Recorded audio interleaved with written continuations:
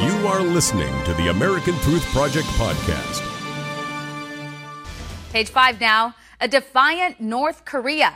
U.S. military officials are in a tizzy. This after North Korea test-fired a missile that failed immediately. The launch came shortly after the U.S. and South Korea agreed on bolstering military and diplomatic efforts to counter the North's nuclear missile programs. Now, the failed missile launch was the 8th attempt in 7 months by the North.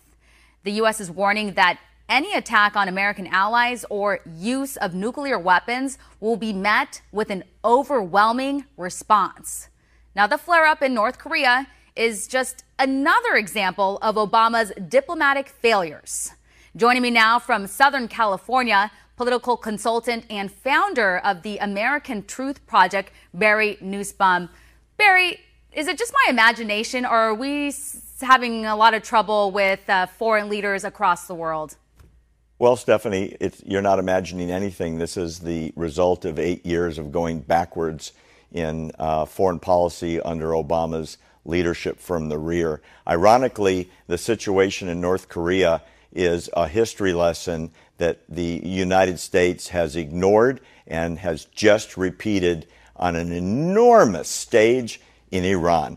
If you go back in history to Bill Clinton, you can pull the tape where he announced North Korea will never have nuclear weapons. They're joining the countries of the world. They're going to be part of the League of Nations, and they're inside the world family now. What's happened since then?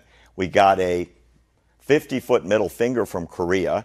They said, we're going to build as many nuclear weapons as they want to, and our only response is sanctions. Meanwhile, they have missiles that can take these nuclear weapons around the world, and they threaten to attack America, every week. Guess what? We did the same thing with Iran, and we made a deal that guarantees Iran will never have nuclear weapons. And the great irony is, the same person Bill Clinton hired to negotiate that deal with North Korea was hired by John Kerry and Barack Obama, and she was the lead negotiator in Geneva and made the same deal. It's the most catastrophic failure in American foreign policy history, and we did the same thing with Iran. So you'll look back in a few years and Iran has nuclear weapons with missiles, just like Korea has nuclear weapons with missiles, and all we're going to do about it is kvetch. It's extremely alarming, and it's just interesting that the U.S. says that, they're going to have this overwhelming response if North Korea does it one more time. But this has happened so many times that North Korea doesn't take our country seriously anymore. Yeah, we have the line in the sand Olympics, and we keep the rake on hand so we can clean the sand up for the next line in the sand we're about to draw. Nobody believes us around the world. Hey, look at Syria. What did we draw that red line 3 times and then said, forget it. We're not even going to draw lines anymore because everybody knows we don't mean it. And honestly, Stephanie, we really don't mean it. And we're starting to see a little trouble from the Philippines. The President Rodrigo Duterte, they call him the Donald Trump of the Philippines. He just announced that he wants to separate from the U.S. completely. So I'm not really sure how that's going to play out because it seems like Philippines needs the U.S. more than we need them. But we also have a little bit of an explanation from the State Department on what's going on. Roll tape.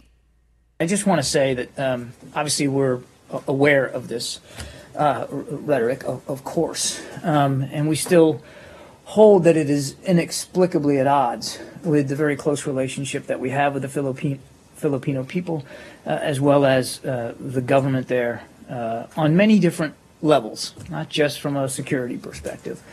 We are going to be seeking an explanation of exactly what the president meant when he talked about separation from the U.S. It's not clear to us exactly what that means in all its ramifications.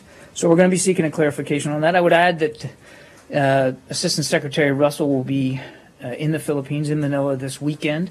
This trip was long scheduled. I don't want to give any impression that it was thrown on as a result of recent comments or activities. It was something he's been planning for months, but it does give us an opportunity in the context of these comments to try to get a better explanation of what was meant by separation and where that's going. The last thing I'll say on this, well, two more things. One, it isn't just the United States who is baffled by this rhetoric. We have heard from many of our friends and partners in the region who are likewise confused about where this is going, and also, we believe, are trying to learn more on their own about what it portends.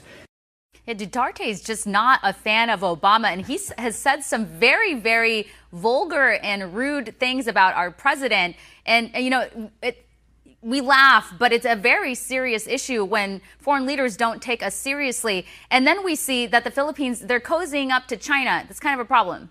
Oh, my goodness. You know, in all of American history, I can't remember where an ally of the United States, the leader of that country, calls the leader of the United States basically a son of a whore. And Obama laughs it off and doesn't take it seriously. And that happened while Obama was over in the Far East. And since then, relations are going off a cliff. So you heard the State Department official for a couple of minutes say, I'm befuddled, I can't explain it. I think the explanation, Stephanie, is simple.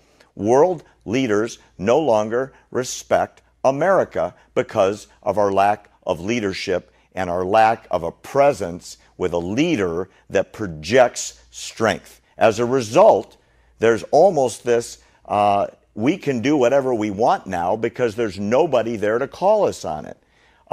What's really curious is what those policies might be towards the United States come January, depending on who's at 1600 Pennsylvania Avenue. In the meantime, he's right. We have no idea.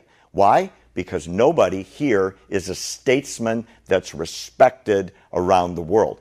What we hear in the Philippines is we're hearing similar in the Mideast and the Far East and throughout Europe from leader after leader after leader. Thanks for listening to the American Truth Project, a 501c3 nonprofit. Please subscribe to our podcast and follow us on our social media channels to stay plugged in to the truth. Go to americantruthproject.org and subscribe to our newsletter to stay informed on the latest news.